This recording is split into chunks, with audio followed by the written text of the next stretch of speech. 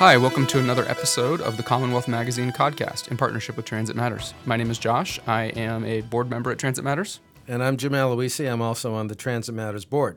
Today, we're joined by Monty. He's the transportation planner for the city of Everett. We thought it would be good to have Jay on the show because the city of Everett has done some pretty exciting things very quickly in transportation, especially with regards to buses.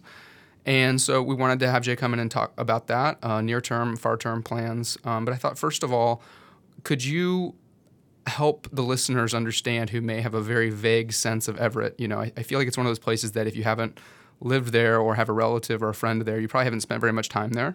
And so many people may have this vague sense, but may not really understand what's happening in Everett in the present and where you feel like that's going. So could you give us a sense of that, not only in terms of demographics, but also your responses and what you're seeing as trends and your necessary responses in the future? Sure. And first, thank you, Jim and Josh, for having me on. Everett's a city. We're about 50,000 residents. We're 3 miles north of downtown Boston. In many ways, we're no different than Somerville or Medford or Chelsea or Cambridge. We are an inner core community. We have a demographic history which is similar to those communities, large immigrant population, and former historically industrial base that supported the economy. And today we're starting to feel the effects of gentrification in the same way that Somerville and Cambridge have. And as that wave sort of moves eastwards towards Everett and Chelsea, we're seeing housing prices go up. We're seeing lower income families being pushed out. And we're seeing, of course, our transportation network be overburdened by the demand of folks who need to get to jobs in Boston, South Boston, Cambridge, Kendall Square, places like that. Do you find a lot of people in Everett sort of going to access jobs in destinations like the downtown of Boston or Kendall Square? Do you have a sense of the sort of flow of people when they're accessing jobs? So we did the Everett Transit Action Plan about 2.5 years ago with MassDOT, and we looked at some of those patterns. We see a lot of it as folks, we're still a very working class community, so a lot of folks who work at the airport, work at the produce markets in Chelsea, but also a growing number of folks who work in South Boston, work in downtown, working service jobs. One of the things we found is that the peak travel times for folks in Everett don't exactly match what we consider peak travel times in the region, because these folks are going to work at 4 or 5 in the morning to work at coffee shops, restaurants, hotels, places like that. So the patterns are largely the same, but they're different in some of those respects. So Everett is sort of a typical place that would benefit, for example, from what some of the work that we've done with the T to increase the time the buses are moving around, the sort of overnight bus and the early morning bus. Absolutely. I mean, our early morning buses, those 5 a.m., 5:30 buses are crush loads. Mm-hmm. Those first trips of the day, they're leaving folks on the curb because they can't fit them on the bus. And the frequencies at that time of day are typically less than as you get into the 7 o'clock, 8 o'clock hour. Same thing at night. I've worked overnight shifts doing construction jobs in Everett, and those 9 o'clock, 10 o'clock, midnight buses are very full of folks coming home from work. Yeah, but the data that we're aware of on the early morning pilot, which began in April, is that it's been sort of successful beyond anyone's anticipation, and I think probably across the board. Yeah, absolutely. Yeah. So you guys have been doing a lot recently that's been getting national attention on improving bus transit, doing pilots and experimenting. How did that come about? What was the mayor's thinking, your thinking about making that the focus of your sort of mobility attention?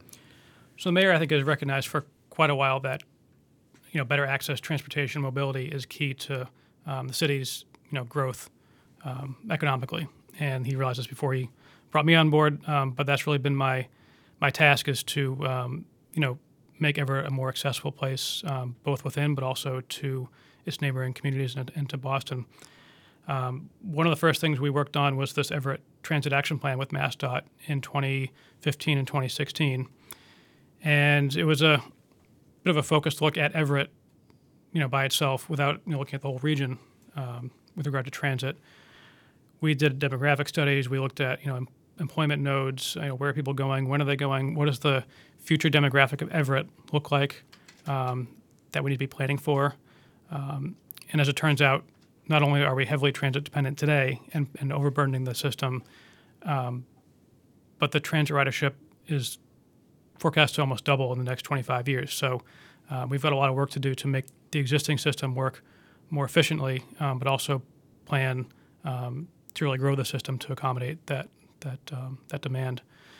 So we had a number of ideas, proposals ranging from low-hanging fruits to kind of the big ticket infrastructure items. The low-hanging fruits could be making the buses run more efficiently. The big infrastructure items could be expanding the Silver Line. We even looked at a spur of the Orange Line that might run from Sullivan Square up Route 99 towards Route 1. And we finished the study, I want to say in October, and the mayor was really looking to get something on the ground quick and show some progress. And so this concept of running dedicated transit lanes for the local buses was something that MassDOT had and continues to push as a way to improve the efficiency of the system.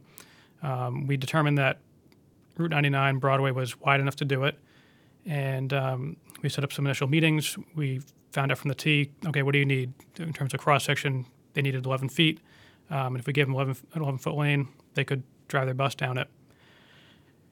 So from that point, we initially were going to take about 6 months. We were going to, really engineer it out, put the paint on the road, and do it right.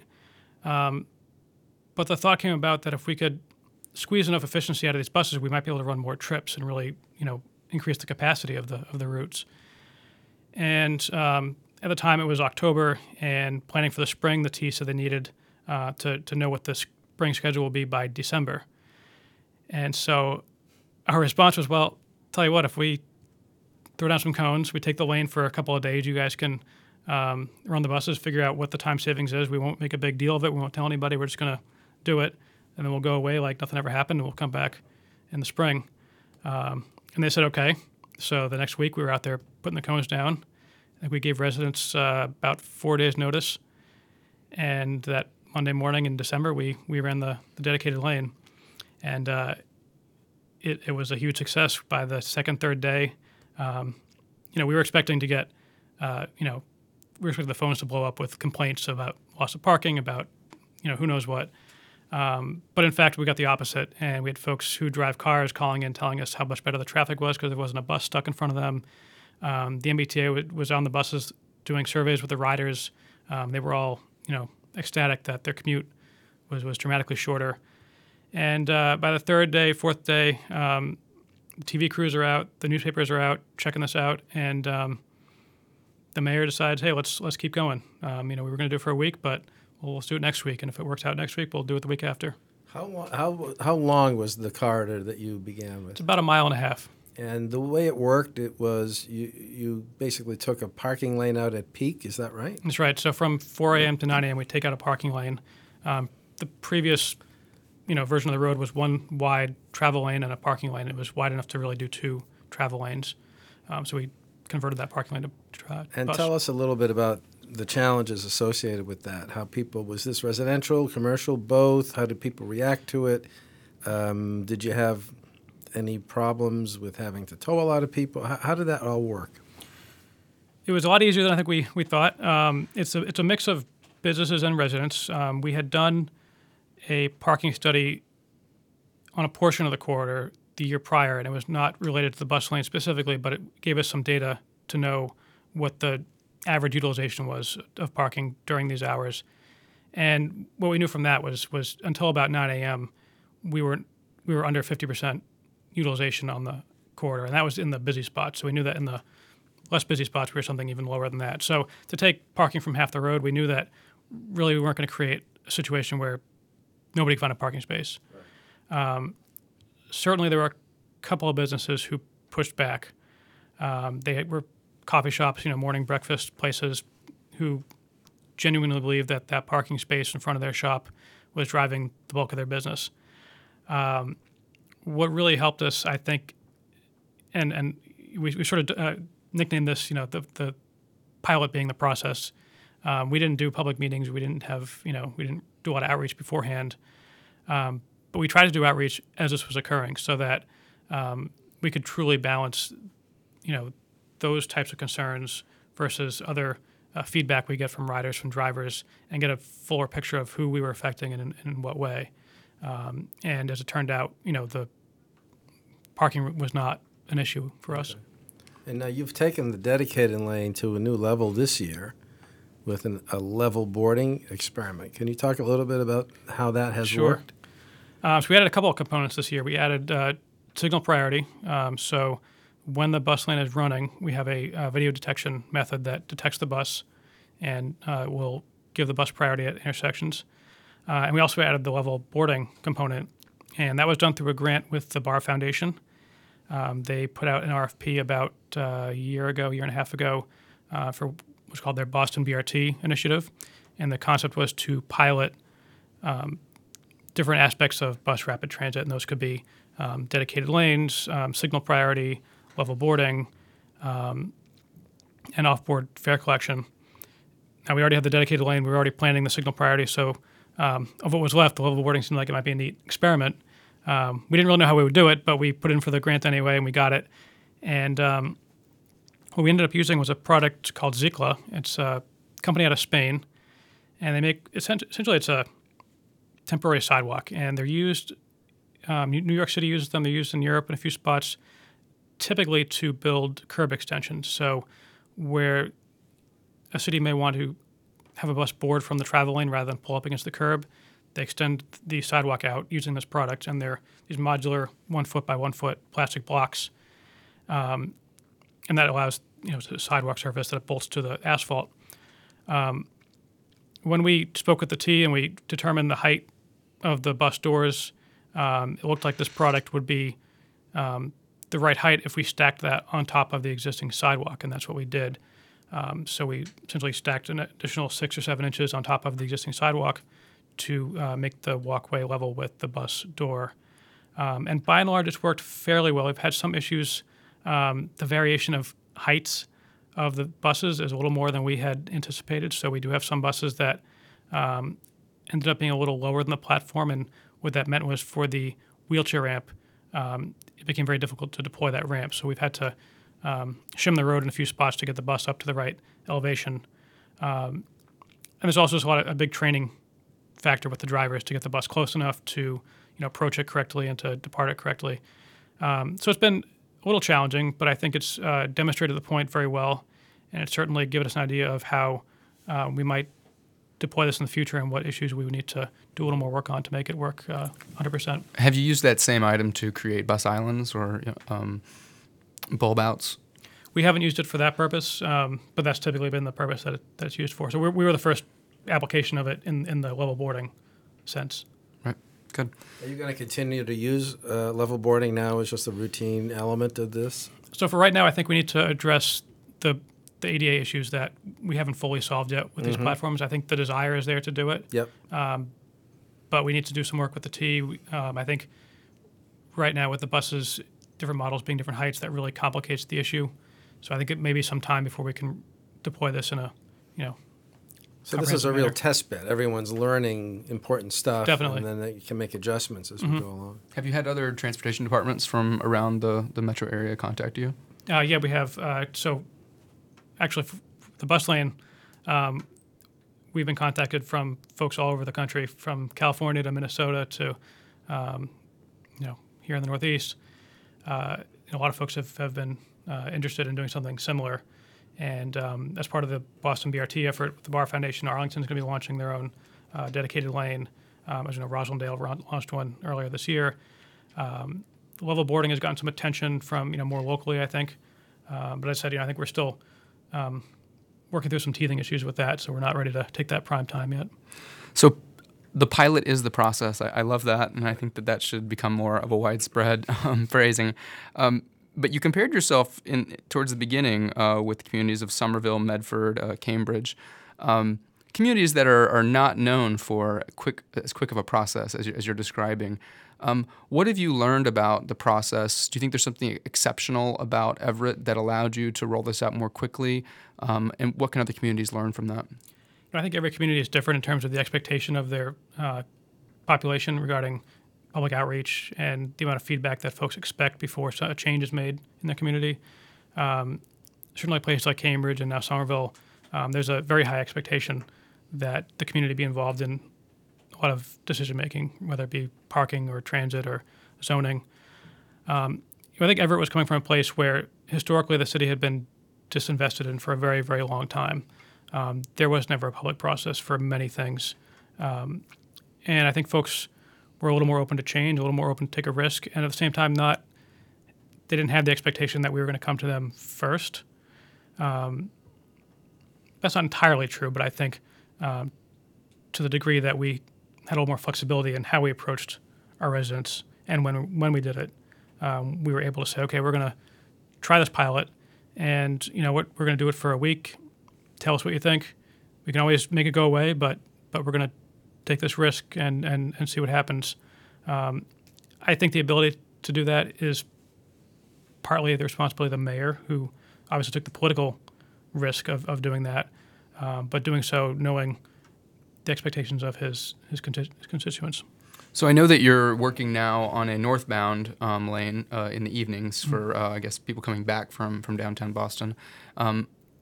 In addition to that, are there other plans of extending bus lanes or adding them to other streets? And are you going to use the same pilot is the process method, or are you doing something more with more process involved? So the mayor is very interested in doing this wherever we can do it.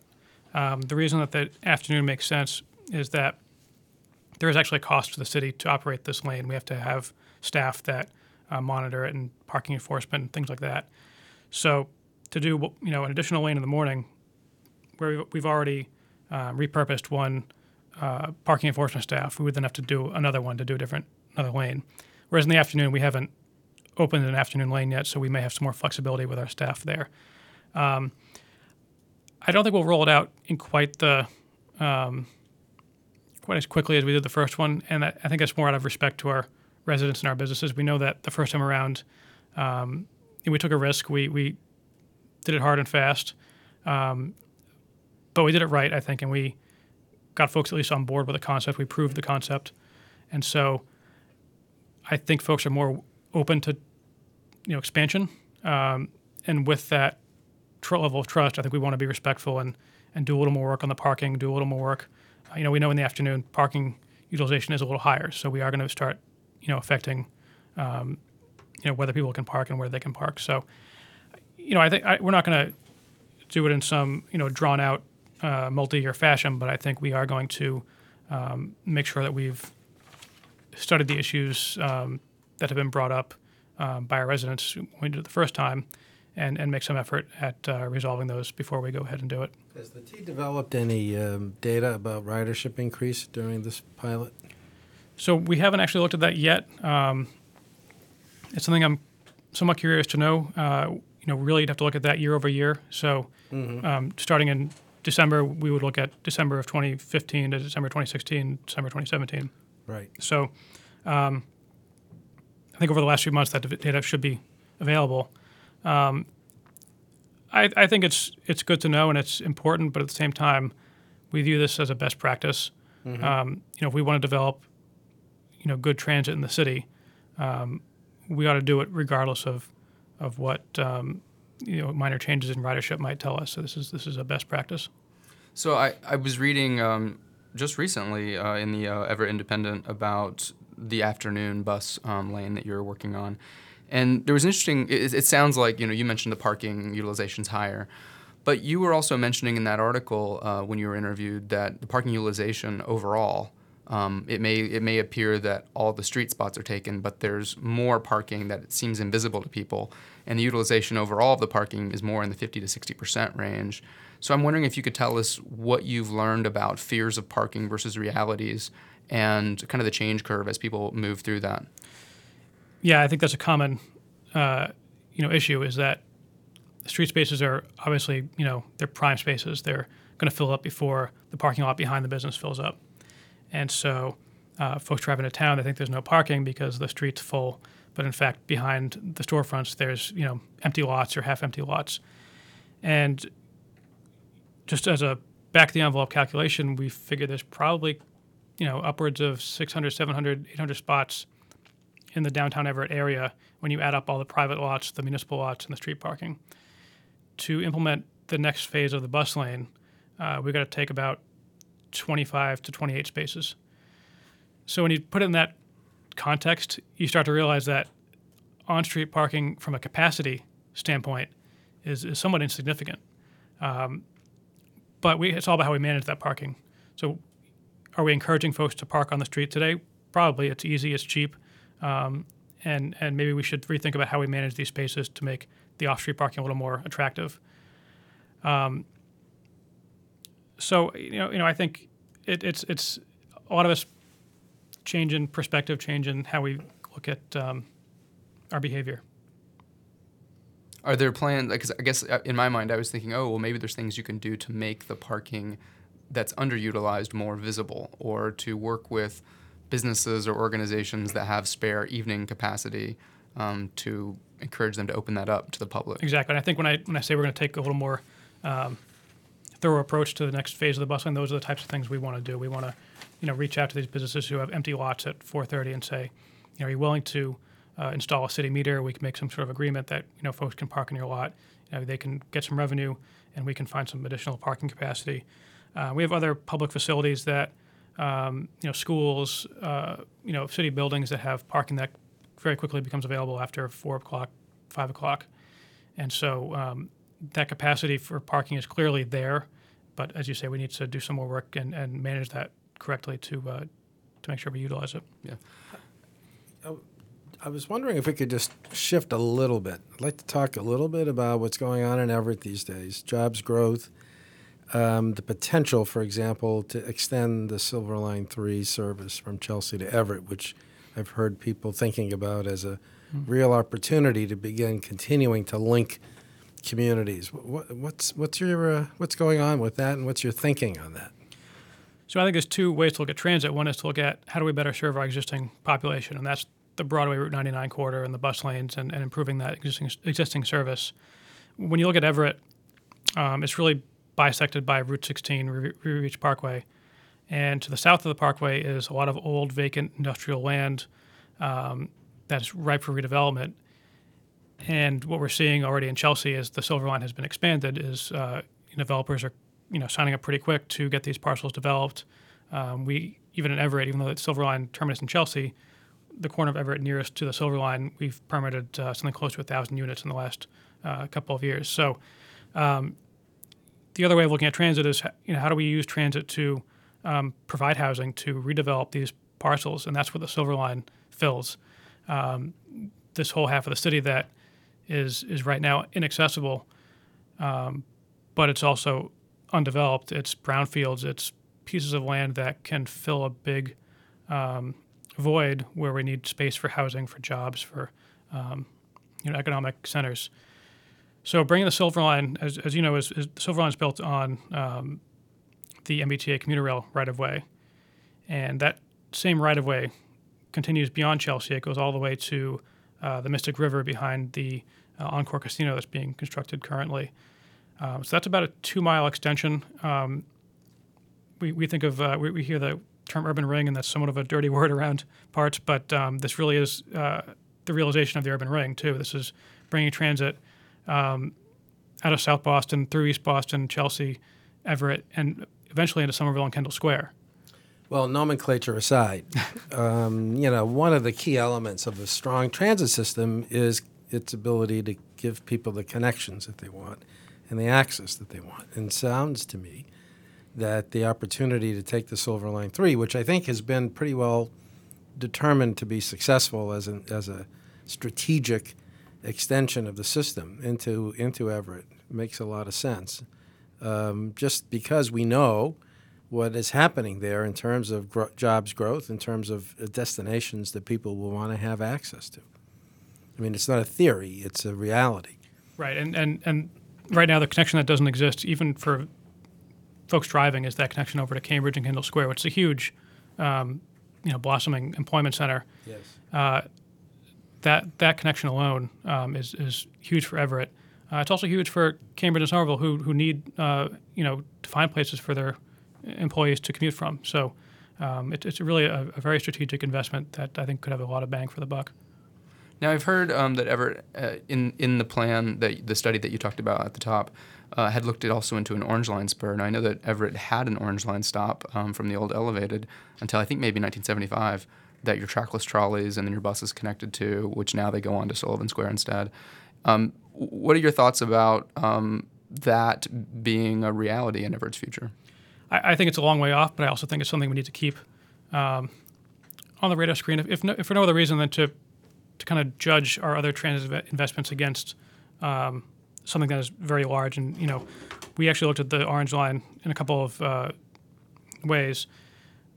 Through the transit study, we found that the density of Everett is dense enough to support a subway, as it did until 1974. So there's that piece of it, but also Route 1 and the whole North Shore funnels down through Everett, through Chelsea, and there's no good transit intercept in the way you have at Aloisi at Route 2 or Braintree on I-93. So we furthered that thought a little more with the Lower Mystic Working Group, and we actually asked CTPS to not design, but to build a concept model of what an Orange Line could look like. And we did several iterations, some that ended in Everett and some that went all the way to Route 1 at Copeland Circle in Revere. That's the intersection of Route 60 by the movie theater. And of all the things we looked at in the Lower Mystic Working Group, the extension of the Orange Line actually had the biggest impact in terms of taking cars off Route 1, off the Tobin Bridge, Sullivan Square. It was by and large had the single largest impact. It was also $5 billion if you built it out in its full extent. So it's certainly not something we're doing tomorrow or even the next 10 to 15 years. But it gives you this important perspective that if we're really serious about moving the needle on mode share and moving large numbers of people by transit, these are the types of projects that can actually do it. The bus lanes are great. The Silver Line is great. But in terms of sheer numbers, neither of those can match what you can do with heavy rail transit. So, I think it's an important project to keep in the background. And maybe there will come a day where we can either afford it or justify building it. We found the ridership on the proposed Orange Line spur was really limited in part by the size of a parking garage you could build on Route 1. So the demand was something like in the tens of thousands per day if you were to build it out. So there's a lot of value there, but it's expensive, and I think it's just something we keep in the background for now while we build out these smaller ideas first. Well, Jay, I want to thank you for coming in and chatting with us today. It's been a very interesting conversation. I'm glad to be able to highlight Everett and some of the quick action that you're taking there. Congratulations to you and the mayor. I think for real leadership in this area, you're showing us all how this stuff can be done, and I think the sort of pilot as process is instructive for all of us who are thinking about improving mobility in the inner core. Sure, thank you. This has been another episode of the Commonwealth Codcast in partnership with TransitMatters. Thank you for joining us.